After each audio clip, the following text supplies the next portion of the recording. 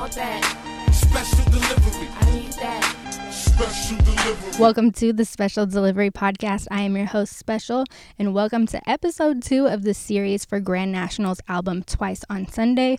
But each episode is a standalone breakdown of a song from the album. So if you missed any episode and you're just tuning into this one, that's fine too. You can go back, you can stay here. It's all good. On this episode, I spoke with Monty Draper, Mo Green, D. Bledsoe, and Kevin Allen about track number 2, Upper Room. It's Monty Draper. I'm a Special Delivery Podcast representing Grand National. What if I didn't have the fear of addiction? Wasn't just like my father or worried about image. These scars never formed no humble opinions. On my Rick and Morty, she stuck in suspension. Back when we pretended to really be in love. Codependent as fuck and confused that shit for trust. Struggle raps poster boy, I'm never giving up. In a Delta 88, I had my first pistol tucked. In a small college town, walked the stage shipping drugs. Confused black boy, could really use a hug. And service in the main sanctuary. Mobbing through valleys, our ancestors are buried. And timelines too, you know the devil is petty. My granny saying prayers she knew couldn't protect me. Never hit a city, my nigga couldn't connect me. What did you expect? Look who you left to direct me. That opening line, absolutely my favorite. Like on the Grand National Instagram, they're like, what's your favorite line? And I had to type that out. I'm like, I hope I got it right. But you nailed it too, by the way. Yeah, shout out the homie from Bar for Bar. He did his best without the lyrics. The lyrics weren't on Genius yet, and he was doing his best.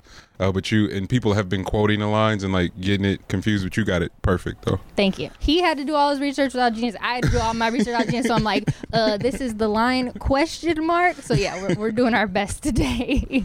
But that line, what if I didn't have the fear of addiction? Wasn't just like my father or worried about image. And then even the verse continues and it's just crazy. What was that like for you? Was it something that kind of flowed out of you or was difficult to say? What does that look like? Nah, that shit got established early. Just a couple of nights, Kev, DB, myself, we have like Domino Night where we just talk about everything. You know, it just came like this.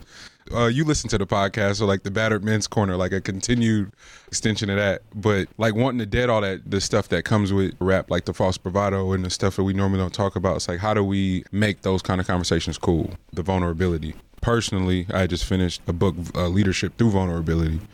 So it's like talking about that shit, and in the process of talking about it, you realize people are going through it. So, and Deuce is open about it. He just lost his father, and so we'd have a lot of dialogue about that around that time. But that line in particular, I don't know, we were standing outside, and I looked to DB and Kev just because of what they've been through. They've been through the politics of Bay Area music. And they were literally telling stories about some of the most many shit in life. And then it was like, oh, this song is writing itself. So I just went in there and that's what came out, honestly. It felt right. I think we had the hook first. And then in alignment with the hook, it's like, well, what if these things didn't exist? I'm trying to humanize a real specific experience, right? So instead of having to have it wrapped up into like lights, camera, action, drama, effects, and all like all kind of crazy Hollywood dramatizations, like just like, nah, this is just regular everyday shit. Insecurities and these roadblocks people deal with. Wasn't my life till it was my life. I'm saying what if we just wanted to live forever. Love was harder than this. Jesus couldn't be king, man, the guys don't repent. Wasn't my life till it was my life. I'm saying what if. You said the hook was already written. What was it like writing that hook? What did that look like? Literally, Kev said it wasn't my life, and then DB was like, till it was my life, and I was like, oh, that's the hook. I'm going in there right now. Like that's exactly how that happened. And they kept talking, and then they came back in the room. Was like, what? It's like, y'all wrote it. I'm just gonna say it. You get in the habit. At least I do. And then that's the other thing too. Like them being cool enough to allow me, because I stopped writing a little bit ago. And I don't have any desire to do it. It's a better process, it's a better transaction for me. But also, is any given time, it's 8 to 10 people in the room. So you don't want to slow up the process. And so I was like, yo, y'all cool? And they like, bro, do your thing. Like they're just hella accommodated in that way. Sometimes you catch it, but sometimes it don't work. I had to get a few verses chopped just because they was trash, but it's all right. It's cool.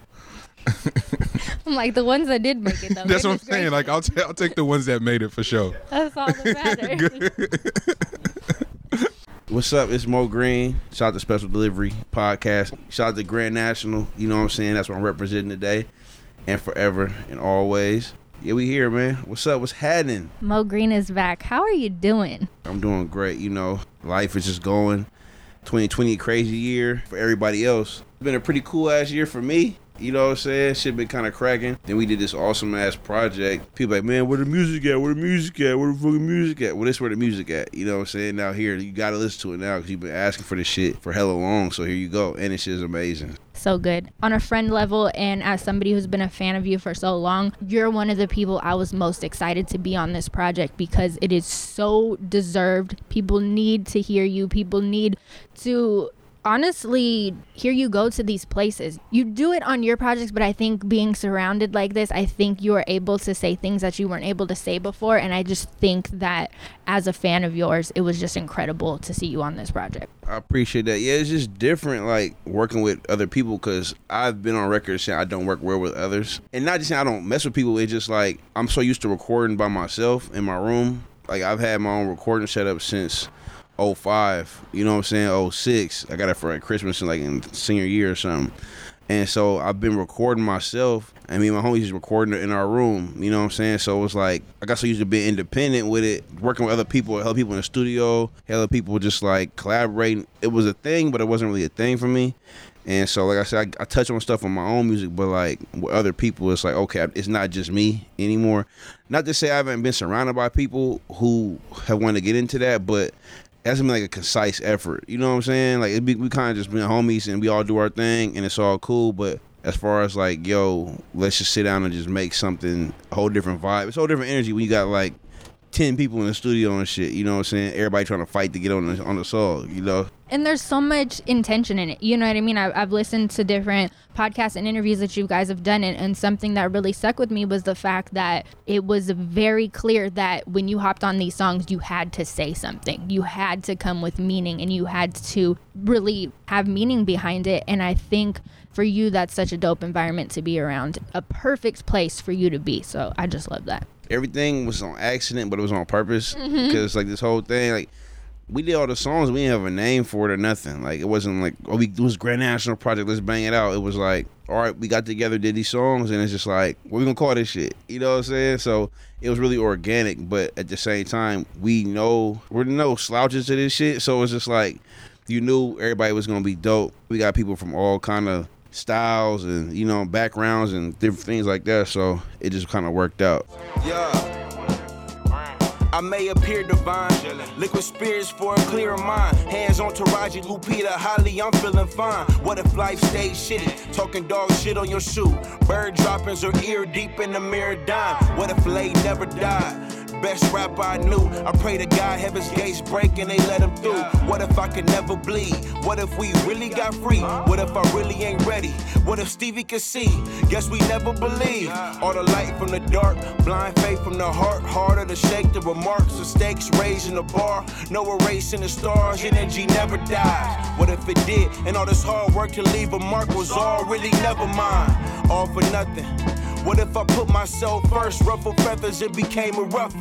The most dangerous of them, you might hate to love them. Grand. The whole track is about what ifs, but I think for me, your verse was really about finding faith in the what ifs. You and I have had conversations on the podcast about survivor's remorse and just what losing people means to you and how you use that energy. What was it like writing that verse on Upper Room? Yeah, because I was like, what if Lay never died? Best rapper I knew. I pray to God heaven's gates break and they let him through. I knew Lay's dad before I knew Lay. He coached my 8th grade like hoop team, the all-star team or whatever, right? He coached that team. It was a trip, like, so as I'm getting older, start rapping and things like that. People know him for rapping, you know what I'm saying? So he got kicked out of Vallejo High for some shit. Then he got kicked out of like Bethel for some shit. He was wilding out. So he was homeschooled, but he was signed to D-Shot's label at the time, right? So he was like, oh shit, Lay signed, you know what I'm saying? So from a parallel to that, I'm starting my journey on that level and we needed studio time. So it's like, all right, we gonna keep paying dude over here $30 an hour, or Lay got access to D-Shot studio and his side hustle money is giving studio time. So he got studio for, $15 an hour. So I'm like, cool. We start working with Lay. And one of my best friends was like his best friend since birth, you know what I'm saying? So they linked us in. Then, he heard me and what I was doing. He goes, you kind of dope. You should come together with me on this shit I'm trying to start. We ended up running together for some years, man, just recording every day in the lab, just kind of honing my shit. That's how I even learned how to record myself, was from him, you know what I'm saying? 18 years old, he gets shot, killed, you know what I'm saying? Like, down the street from my house. I'm outside just kicking it. I'm like, damn, what the hell the helicopter out here for? I get the call, they got shot. I'm like, man, all right, he be all right. Because at the time, we kind of went our own separate ways on some young, stupid shit. Then I got a second call. Like, when you get a second call, you know that shit bad. So I got the call, went to the hospital and seen him. Just like, seen his mom, his dad, his baby mom, all this shit. It's just like, fuck. Like, we 18, 19 years old. And like, my bro, you have so much potential. You was the dopest dude. Like, there's songs of him, we like 17 years old. And back when like Turf Talk was like the most cracking dude in the V, they going bar for bar. You know what I'm saying? I'm like, bro, yo, and I listen to it now. It's not one of the things where it's like in the moment, where it's like, oh, that shit was tight then. That shit is still tight now. Like, that motherfucker was way better than me. You know what I'm saying? It's just like, damn, bro, you was ahead of your time, but you just got caught up on some other shit. Motherfuckers just got stolen from us, it seemed like. So when we started touching on stuff in that song, I just felt like kind of had to keep shouting them out every now and then, just kind of keep it going, because it's like, motherfuckers gonna forget you if nobody keeping your name lit. You know what I'm saying? So I always try to throw them in there every now and then, every time I get a chance to. At the time of recording this shit, there was hella shit going on. Like, I'm trying to get a house. I'm about to get married. My aunt's dying from cancer. My cousin just got sick. All this is happening at the time, you know what I'm saying? I was trying to plan a funeral and go to the lab and shit. So it's like, hella shit was going on around this time. So it just make this project hella special, because it's like, motherfuckers went through hella shit. And then find out later we was all individually going through hella shit. It's like, this shit was like meant to be. You know what I'm saying? You can't call it. You know, some stuff is just supposed to happen.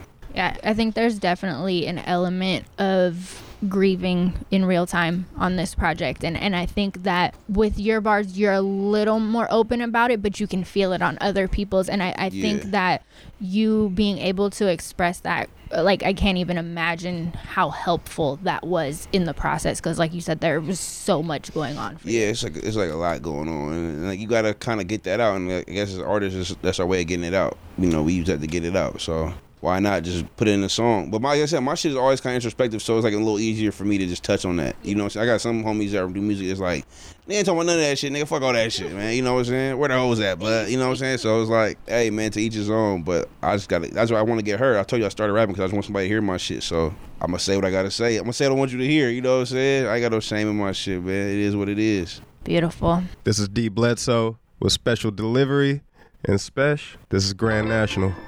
What if struggle defined the mission? We too busy stressing to listen, follow behind the blind and miss the whole vision. Something always missing, or maybe we got it all. Thought is merely decision. God's gift is intuition. Preview to see us through to the next episode. Should've never had the keys to the Lex to hold. More homies homeless and homeowners. There has to be a meaning. I mean, consider the organ donors miraculous. What if I never needed to ask again? What if you needed me to need you so that we both could win? Hypothetical rhetoric, do a doozy on you. What if this was just the first stop? Wonder if I find Pac. Ghetto had me going crazy. Where the hell was my pops? Who would all these kids be if I wasn't on my watch? What if we could translate tone behind text? I'm stuck obsessing on what I'ma find next. I feel like it's really taking a peek into your obsessive mind. Like, you talk about obsessiveness and stuff like that. Yeah. What is it like to write a verse like that and kind of bare your soul in a different way and while asking what if? Again, the conversation that led to that song, me, Monty, and Kev were just outside and talking about life and just kind of saying how things are unexpected. You never know where you're going to land, and that's brought me to another place in empathy. Like, I can't really judge anybody as good or bad. They're just in a place, and circumstances happen as they may, and then you react how you do. You know, some of us react better, some of us don't. But again, it's just those what ifs and that conversation about the different turns that we may have taken in life and would have never guessed that we would have ended up there, but for whatever reason we found ourselves at that destination. So again, just the conversation surrounding what ifs and what could be just led to that whole subject matter. Me personally, I do kind of obsess on the what ifs a lot because I'm always reading. I got a book in my hand right now. I don't even know why, because I can't read it right now. But I'm always reading it, so it's always opening my mind up and putting me on a new game and asking new questions about life. Like, I just want to know more shit. And so in that verse, that was, I forget how many bars that verse was, but that's a display of my thought process on a daily basis. Like, I'm just always like, man, what the fuck? What if this was like that? What if the stars was just a light bulb? Like, I don't know, something many, but I'm just always questioning the reasoning behind things. And I think an important thing that you touched on is empathy. I think as we grow as humans and just begin to understand the world a little differently, empathy is such a big part of that. And I think that shows in your bars too, like being empathetic and not judging it. I think there's empathy with self too, like not being too hard on yourself and understanding where you were. And I just think that that's such an important part of your process and what you had to say. Oh, for sure. And again, just speaking to that word of empathy, I just feel like it would solve a lot of our problems. Like, there is no easy answer to anything, but if people just thought about the flip side of the coin a little more, maybe that would help to resolve some shit. I mean, that's at least where I've landed for the time being, is just trying to think about the person on the other end and, you know, the who, what, when, wheres, and whys of, you know, why they do what they do, why I do what I do. So just being empathetic makes sense to me. And in my raps, I'm trying to be intentionally empathetic when I deliver these messages. I took a long ass break from making rap music. My hiatus was like 5 years until Kev hit me and was like, hey, bro, pull up, come listen to some music. Listening turned into me rapping. And now on this side of it, I'm almost like 40 songs deep in the past 6 months now. But I've used like 2 curse words, which is big for me because if you know my old music, you know, I got to say, God damn it on every song. I got all the obscenities. And not that I don't use them in real life. I'm not perfect. I'm not a saint. But just in my music, I want it to be palatable, that word. I just want it to be received by everybody. I want everybody to be able to listen to it and be comfortable with it. So now I'm just trying to deliver the message in a more pointed way.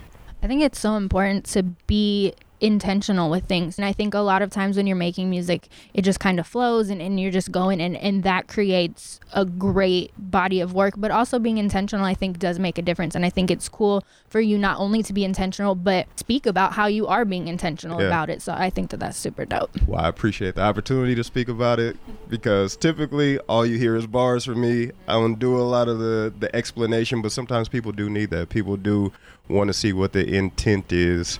And like I said, in one of those bars on the Upper Room, I wish we could translate tone behind text. Like, even thinking about that, like, I have a teenage son who texts me like 1-word text and 2-word text. And I'm like, man, I wish he knew how rude this looks. But just thinking about that, like, us as humans, fast-paced world, digital world, we don't even think about how this may be interpreted on the other end. I'm a realtor, so, you know, I have to think about how my message is being delivered if I don't speak it. So I have a little more training at it, but at the same time, like you said, people being intentional with messaging, period, that would probably eliminate a lot of problems too. Definitely. Yes, Kevin Allen, 1/15 of the Collective Grand National. No cream in my coffee. I don't even need to stir it, yeah, it's perfect. Like these verses I'm penning, no rehearsal, my vision. Crystal clear 2020, see it from here. These industry niggas weird, I'll be independent for years. It's all about perspective, pecking orders, respecting fear. Reflecting on my yesteryear, waiting for a check to clear. Ghetto boy mind playing tricks on me. Might say a prayer for you, I might got a brick on me. Take it as a lesson when they switch on me. Say she love the way it fits on me. Better go and get your big homie. Never sell yourself short, come get a flick on me. From the bottom, smell a stench on me. I need more hours in a day, cause you never know when they gon' put flowers on your grave. Move the cowards out the way, I'm cut different. In the cut if I was missing, keep your head on swivel, never fall victim. I probably would've been a pimp if I ain't have daughters. Been a multi-millionaire if I had planned smarter. I could've did a bunch of time for that pistol charge. Would've really shot that nigga, I was tripping hard. Light a blunt. What if I was never scared? I wonder how high I could climb up. Can you look in the mirror and hold your head high when your time's up? What if those are really bad vibes when I fire up? I feel a spirit sometimes. It could be paranoia. Maybe I should take a break from buying so much marijuana. Maybe I should call my mama. Maybe.